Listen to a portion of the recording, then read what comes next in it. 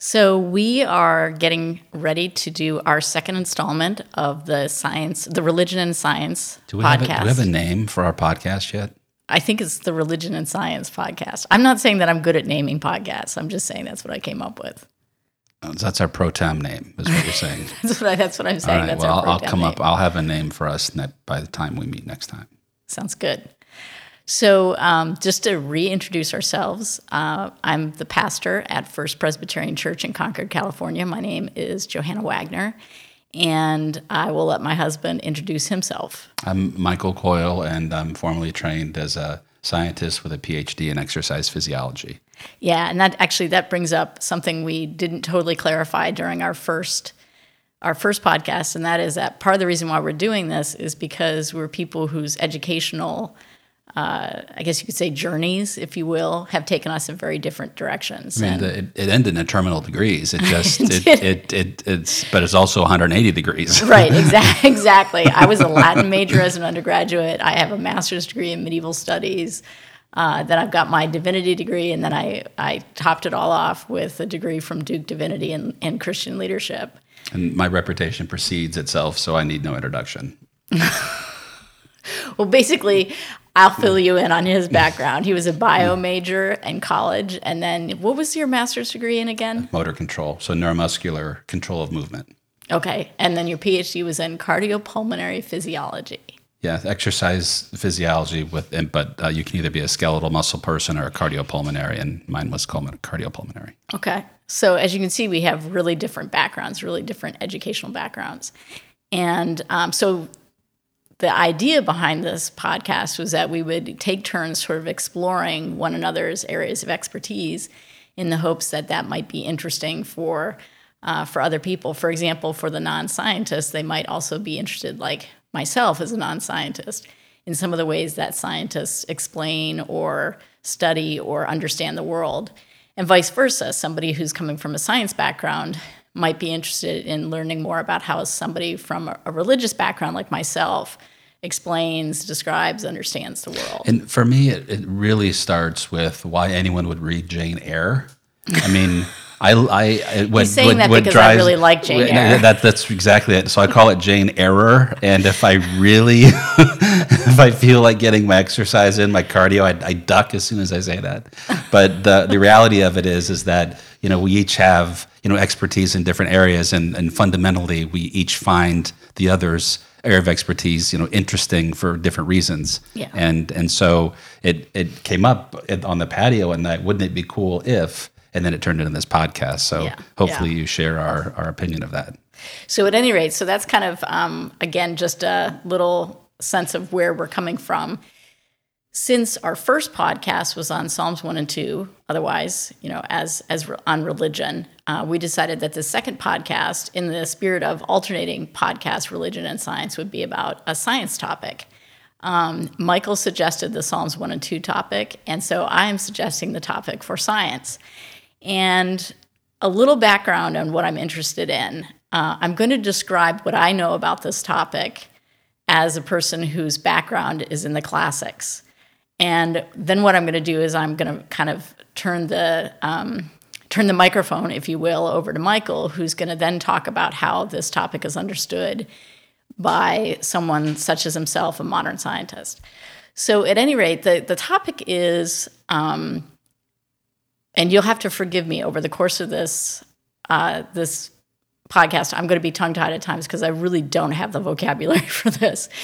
But Aristotle's way of understanding the different sort of orders of being, if you will, was to say, for example, that rocks possess what might be described as the principle of substance. So a rock has substance. What differentiates a plant from a rock is that a plant has both substance and then also it has growth, the principle of growth. It can grow. It can change its sort of dimensions.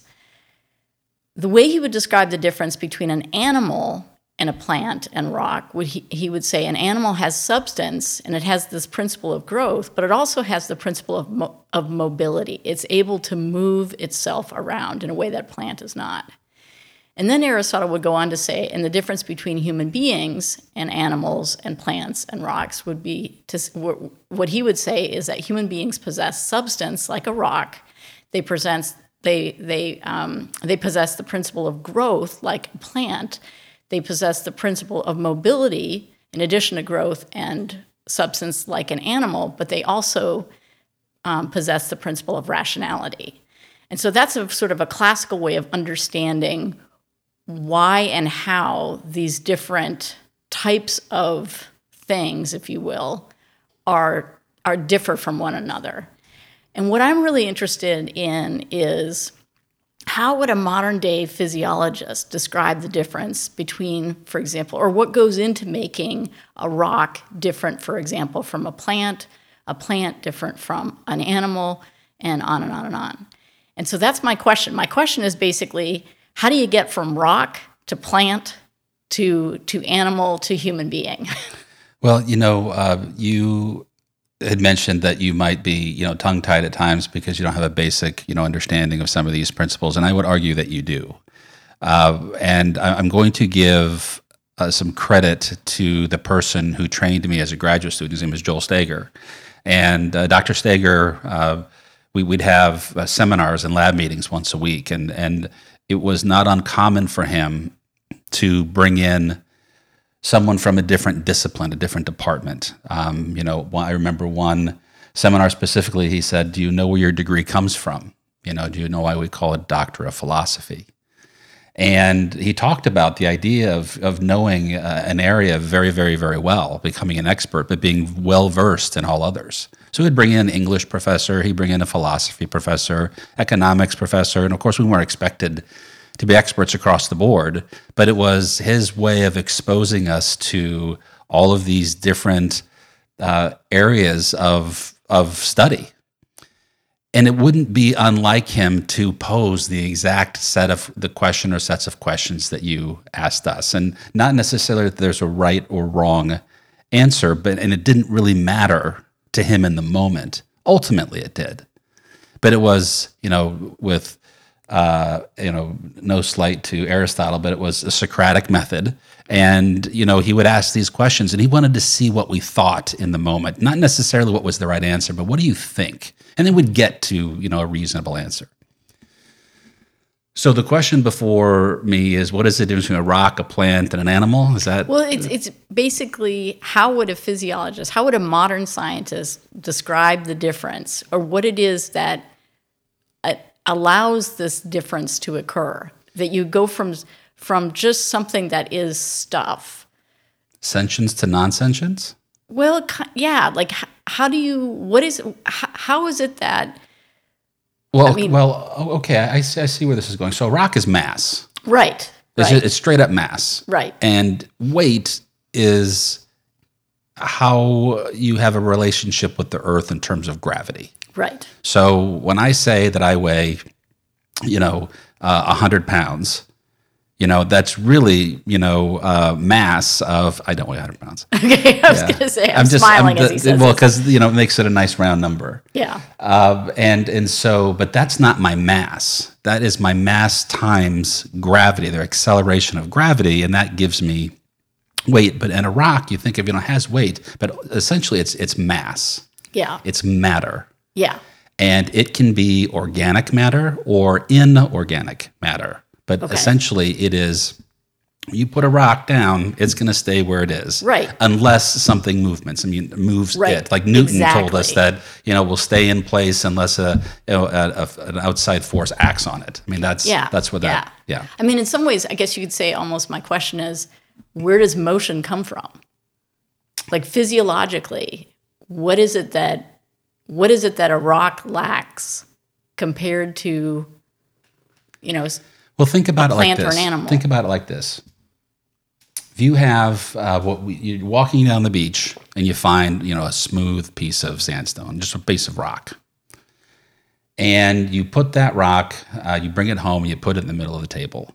You take you've got ambient light, you've got lights on, and you take a lighter and you flick the flame and you put it next to the rock.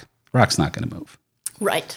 If you took baking soda and dropped it with, mixed it with water, and dropped it on the rock's not going to move. Right. If you took a really bright pen light and shined it on the rock's not going to move. Right. It's literally just mass. Yeah. And it's a lump of different molecules and atoms, but it's mass. So, movement, we call it taxis, Taxis, taxis. It's not, a coincidence that when you hail a cab, you're hailing a taxi. You're moving from point A to point B. Maybe, it's Uber now. But so the difference between an object or an entity that is literally still unless wind or water erodes it, changes it in some way, moves it, displaces it, it's not going to move on its own. Right. If you think about the most simple, let's go with plants. Plants aren't the most simple form of life. I mean, they're very complex. But think about a plant that you might have hanging in your window. Mm-hmm. The portion of the plant that's closest to the window, let's say it's a plant that likes to have a lot of light. The majority of the plant will actually start to grow in the direction of the light. Right. Phototaxis moves because of light. Because of light. Okay. If you think about, but what does it have in it? And again, I know that I'm speaking about this like in this totally basic. But what does it have in it so that it can make that move? Well, it's in that case. Well, there's I don't know how to answer the question without getting a very complicated answer, but I'll do my best to describe. So, a plant is a living metabolic thing.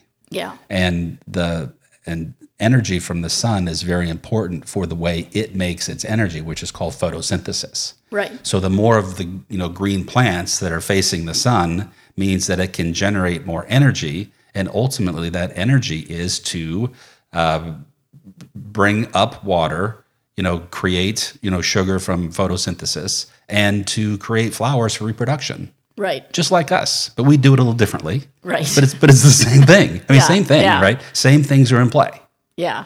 So plants won't walk across a table. They'll grow towards light. They'll grow away from light. If there's something called chemotaxis, so that responds to chemistry. So in the case of a plant, it might be the pH of the soil. In other words, how acidic or how basic the soil would be. Sometimes the plant won't grow. Sometimes where the seed is put in the dirt, it'll what's called germination. That sprout pops up through the soil, and instead of growing straight up, it grows horizontal and then up. It just depends on a lot of different factors. It's responding to its environment. But it's responding to the environment. That's exactly right. But my question is, what is it inside of it that allows it to respond?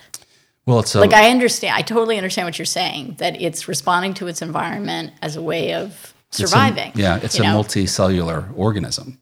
And so each cell that reproduces goes in the direction that's favorable, and that's the most simplistic description I can offer. But it grows in the direction where the energy is that it needs to live. And that's a bit of a teleological approach. What that teleology is like, it does it this way. Let's see, how do I want to describe teleology?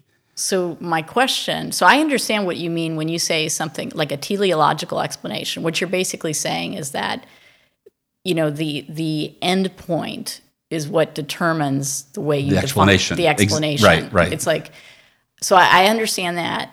So, but I want to go back to something that you just mentioned. So you basically said that this principle of growth, this taxis, in plants is because there are different cells. So are there not different cells in a rock? Do rocks not have different cells? A rock is made up of molecules and elements and atoms. And those aren't cells? Those are not cells. Oh. A cell is defined as it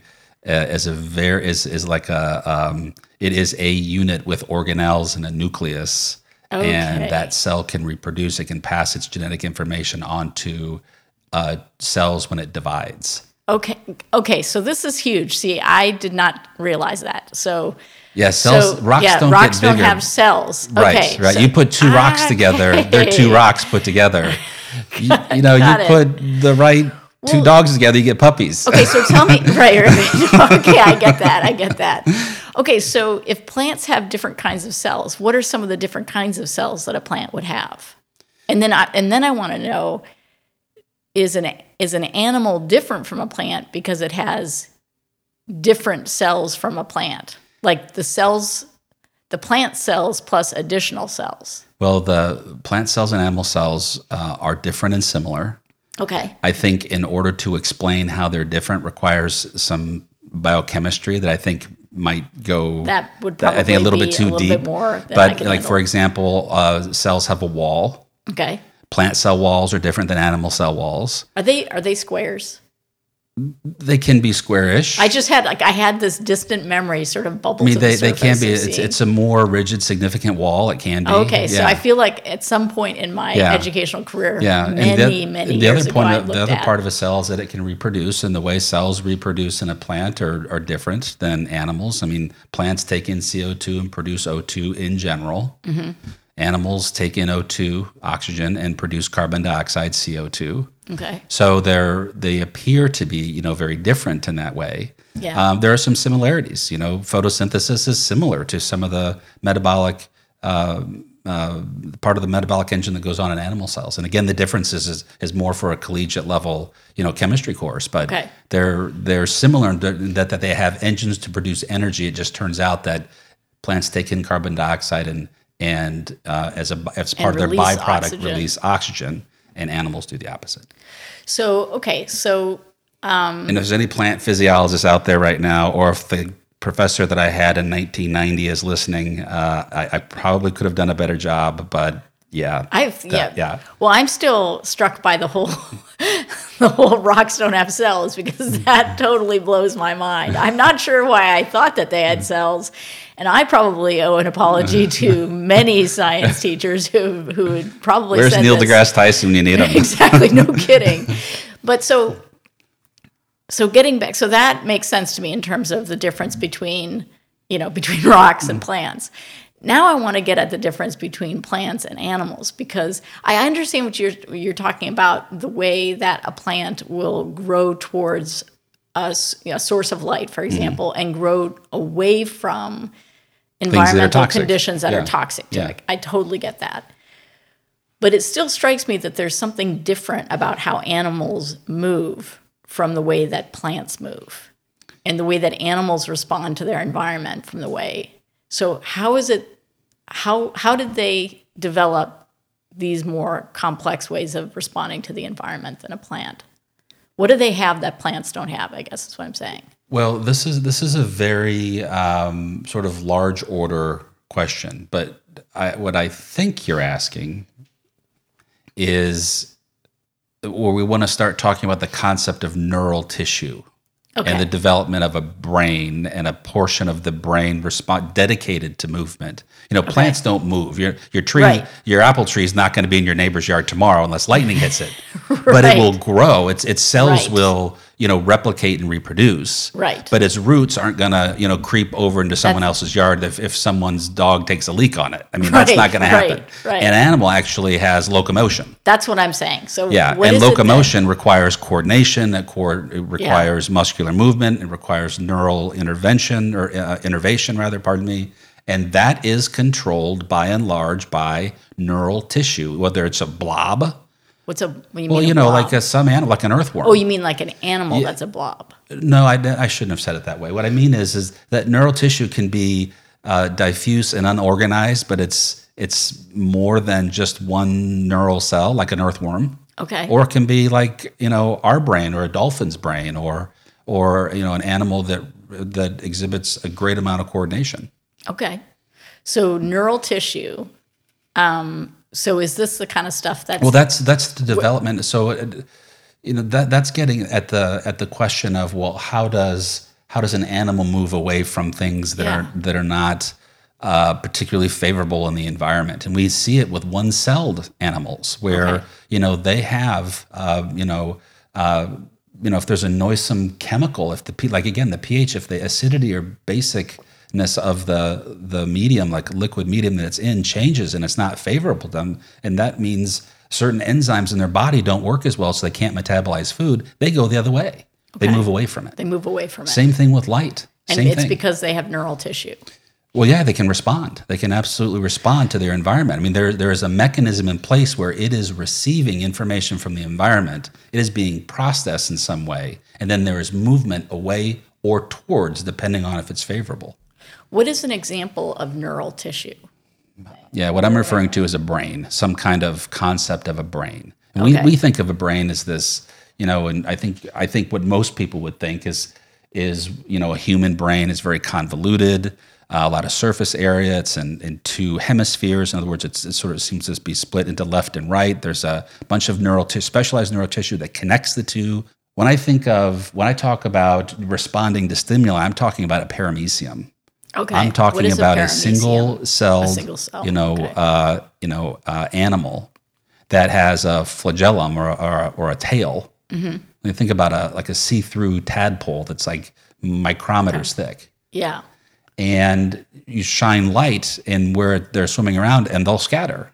Okay. Or if you change its pH, if you as I keep saying, changing whether or not what they're swimming around in is more acidic or more basic, it will change, and they do that because we all have enzymes, and animals have enzymes that facilitate chemical reactions.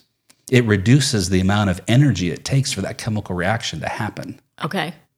So this is going to be, again, I just feel like I keep apologizing for these dumb questions. I feel like, how teachers are always saying, there's no such thing as a dumb question. I feel like I'm challenging that assumption in this conversation.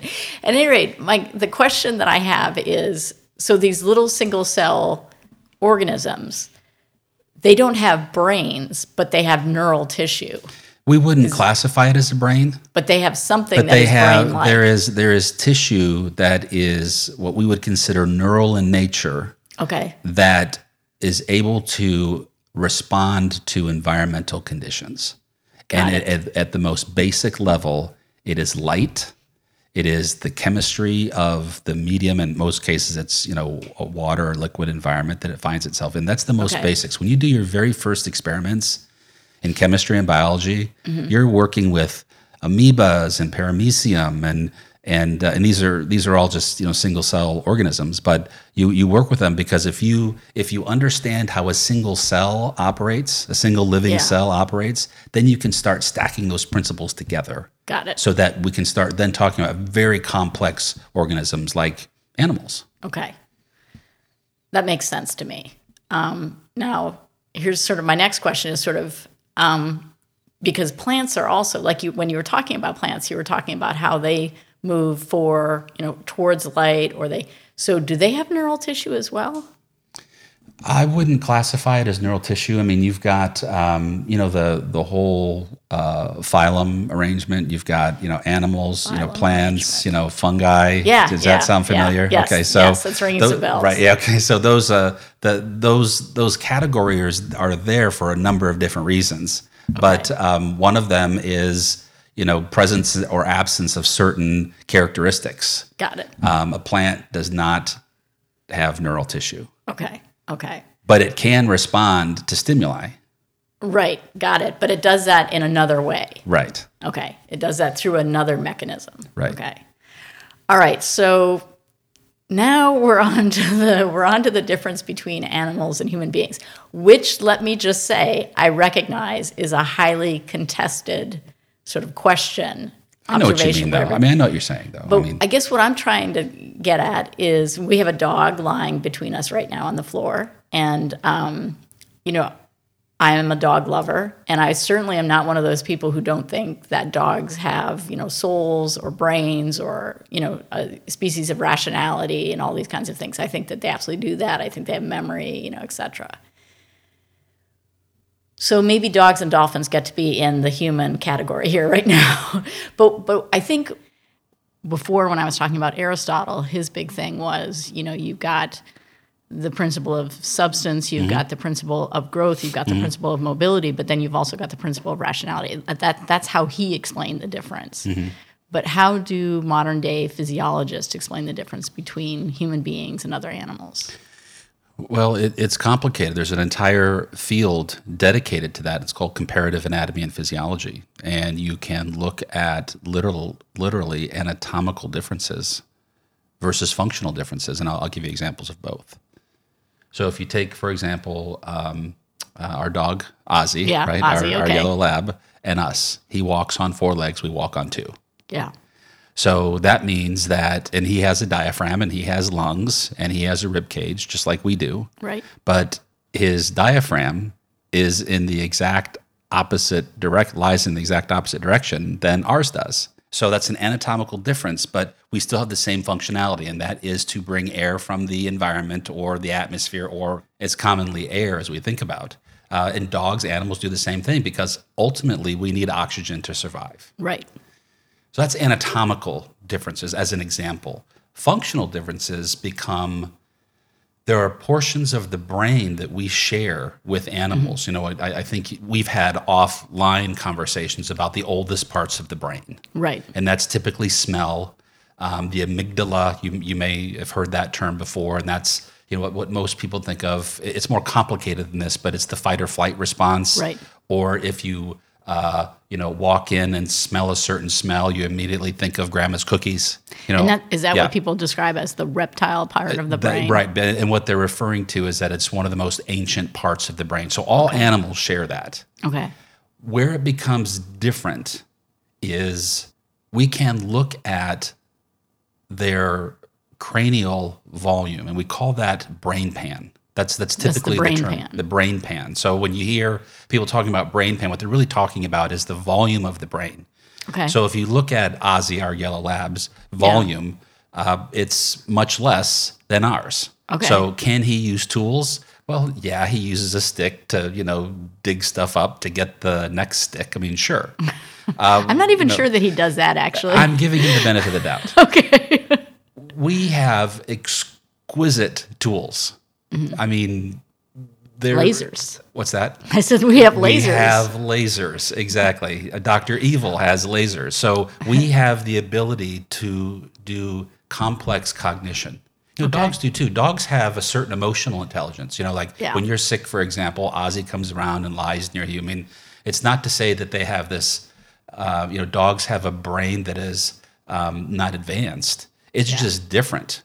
There is compassion. For example, there's I don't know if it was the Atlantic, New Yorker, along those lines. Yeah. There was an article about, there were 3 middle-aged guys, and they were out in, I'll just say it's somewhere in the, I don't know, South Atlantic. Are there dolphins there? I don't know. So Okay. They were someplace where there were dolphins. Yeah, How and about we I'm just say pretty that? sure that's where it was. But if not, insert the correct geography there. But and that's not important. The important thing is there were dolphins. Yeah. And dolphins, swim around in the pod, and they use sonar to get around, much like bats. So that you've got this common sort of, functionality to navigate the environment. Yeah. And they would come up every day, and they would play, and they would be inquisitive, and they had this play behavior that the article read, what the person who was writing about the story. And they would go up, and they would go under the boat, and they'd go around the boat, and they were clearly playing with each other and come around. And I think there were 3 or 4. I think it was 3. And one day, and they would take a nap every day. And on this particular day, one of the guys took a nap, and he had a heart attack in his sleep, and he died. Oh my gosh. The dolphins came up to a certain point, and they stopped, and they just kind of stayed stationary. And what animal behavioralists will say is that dolphins have this sense of mourning for death. Oh, that's fascinating. And so they were actually, I mean, if what we know is true, and dolphins are some of the most advanced animals on the planet, next to us, and believe it or not, pigs and other animals. They have the sense, they've developed this, elephants too, by the way. They've developed a sense of compassion where they didn't, and there's a little bit of anthropomorphizing, right? So it's taking, our emotion and projecting it onto an animal is what that is. But there was a bit of that, but this behavior is consistent. So they believe that this is not, an anthropomorphism. Sorry, yeah, that's a tough one. Yeah. I don't think it's total projection. No, it's not. It's not projection. And then after a certain time, they came around the boat again. But there was a period of what people determined was mourning. Elephants do this too. The matriarch will lead the mourning process, and the less mature females do the same thing. The bulls will mourn the loss of the matriarch. I mean, it's remarkable, and they communicate on frequencies that we can't hear. Interesting. So they were communicating with each other. These dolphins, to go back to the story, they were communicating with each other, but also communicating across species to the humans. Like they were sensing their mourning as well. So it was collective mourning. So that's it's remarkable the more we learn about functionality of brains, and it's typically tied to, as I mentioned earlier, the volume of the brain or the brain case. Okay. And so humans have a very large volume relative to their bodies. Yeah. Okay. Yeah. Okay. So, I mean, we respond to light, we respond to heat, we respond to our environment. We can communicate, we can speak. And there's a lot of articles on rats, and we typically think of rats as fun little creatures, but there's a lot of literature and studies done on them. And when rats play, they emit a high frequency noise that is specific to play behavior. Oh, okay. And when they hurt or they're doing something else, or they're hunting for food or looking around for food, they don't emit that. It's specifically for play behavior. Oh, that's fascinating. And we can't hear it. So even though we think about a rat as more rudimentary brain, they still communicate. Yeah. So it's really one of those, it's a functional component of how do I exist in a community? That's the one thing that most animals have in common is they exist in a community. Kind of skills. And you can always think of an example of an animal that's more, solitary, like a wolf, for example. But there's, wolf packs, but still. Yeah. So it's really interesting to think about how all these things come down to one common denominator, which is the size, the volume is a better term, the volume of a brain. Okay. Yeah. Well, this has been super. Now, I don't know if I'm right, but that's what I understand. Yeah. I just play a scientist on TV. There you go. Exactly. Exactly. And around the house at times. Right. Yeah. But no, this has been a really interesting conversation because at the beginning of this conversation, I literally had no idea how these things got explained. And I think what's very interesting about, especially this last part where you've been talking about the sort of commonalities between animals. So, yes, we have a larger brain per our size, and yes, we have maybe a more complex brain than other species. We share a lot with them. I mean, one of the things about Aristotle, and I didn't bring this up when I was first talking about him, but part of his way of seeing human beings as different, as possessing rationality, he didn't even extend that to all human beings. So he thought men possessed rationality, but women, children, and slaves did not. So I think one of the things... There's a social component to his... Absolutely. Yeah. There are implications for human rights. It could have, he might not have been wrong. And hear me out. I mean, all of a sudden, Johanna's flexing on me. What I'm saying is, but the group of people he's referring to did not have access to education. I'm saying they weren't given the opportunity. Yeah, I don't think Aristotle thought it was a problem of opportunity. I thought he was he considered a problem of capacity. Yeah, I'd thumb wrestle him on that one. Yeah. No kidding. But what you've sort of rolled out, I think, is a very beautiful way of understanding how we fit into creation.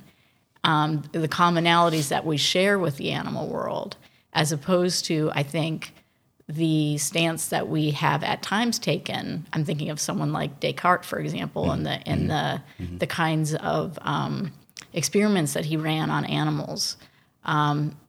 Descartes, by the way, thought that animals were purely like machines. He didn't think that they really possessed feelings, and so he did really terrible kinds of experiments on them. I think what you're talking about are ways of conceptualizing the difference between human beings and animals that draws us closer to them, as opposed to... I mean, there's clearly anatomical differences. We don't have a tail. Right. Right. I mean, we've got a tailbone, but we don't have a tail. I mean, dogs have a tail, cats have a tail. Most animals that we think of have a tail. I'm trying to think of an animal that kangaroo. I know that. So anyway, but most animals have a tail. Don't kangaroos have tails? That's what I'm saying. I thought, platypus. Wait a minute. Platypus, tail? Maybe not. Ducks? No. I think they have tails. Yeah. Ducks have little tails. Well, feathers. Okay. But so not all animals. But my point is that we share far more in common. Right. In terms of our abilities to mourn, share compassion or have compassion, to live in communities. Yeah. to avoid things that are hurtful in terms of chemical, light, danger. We all have the same fight or flight response. Mm-hmm.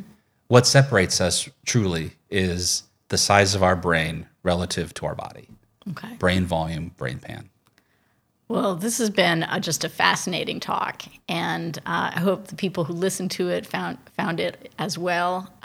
It's just great to talk with you about this kind of stuff. I may not have done the plant stuff justice. I am an animal physiologist. Well, but I thought you did a good job with the plant stuff. It was 1990, so so all the plant physiologists out there are on the edge of your seat. As far as I'm able to tell, with my limited experience in education. But overall, though, I think we struck the chord in terms of how these things are different and how they're similar. The concepts, comparatively, I find it fascinating. Obviously, I do because that's my field.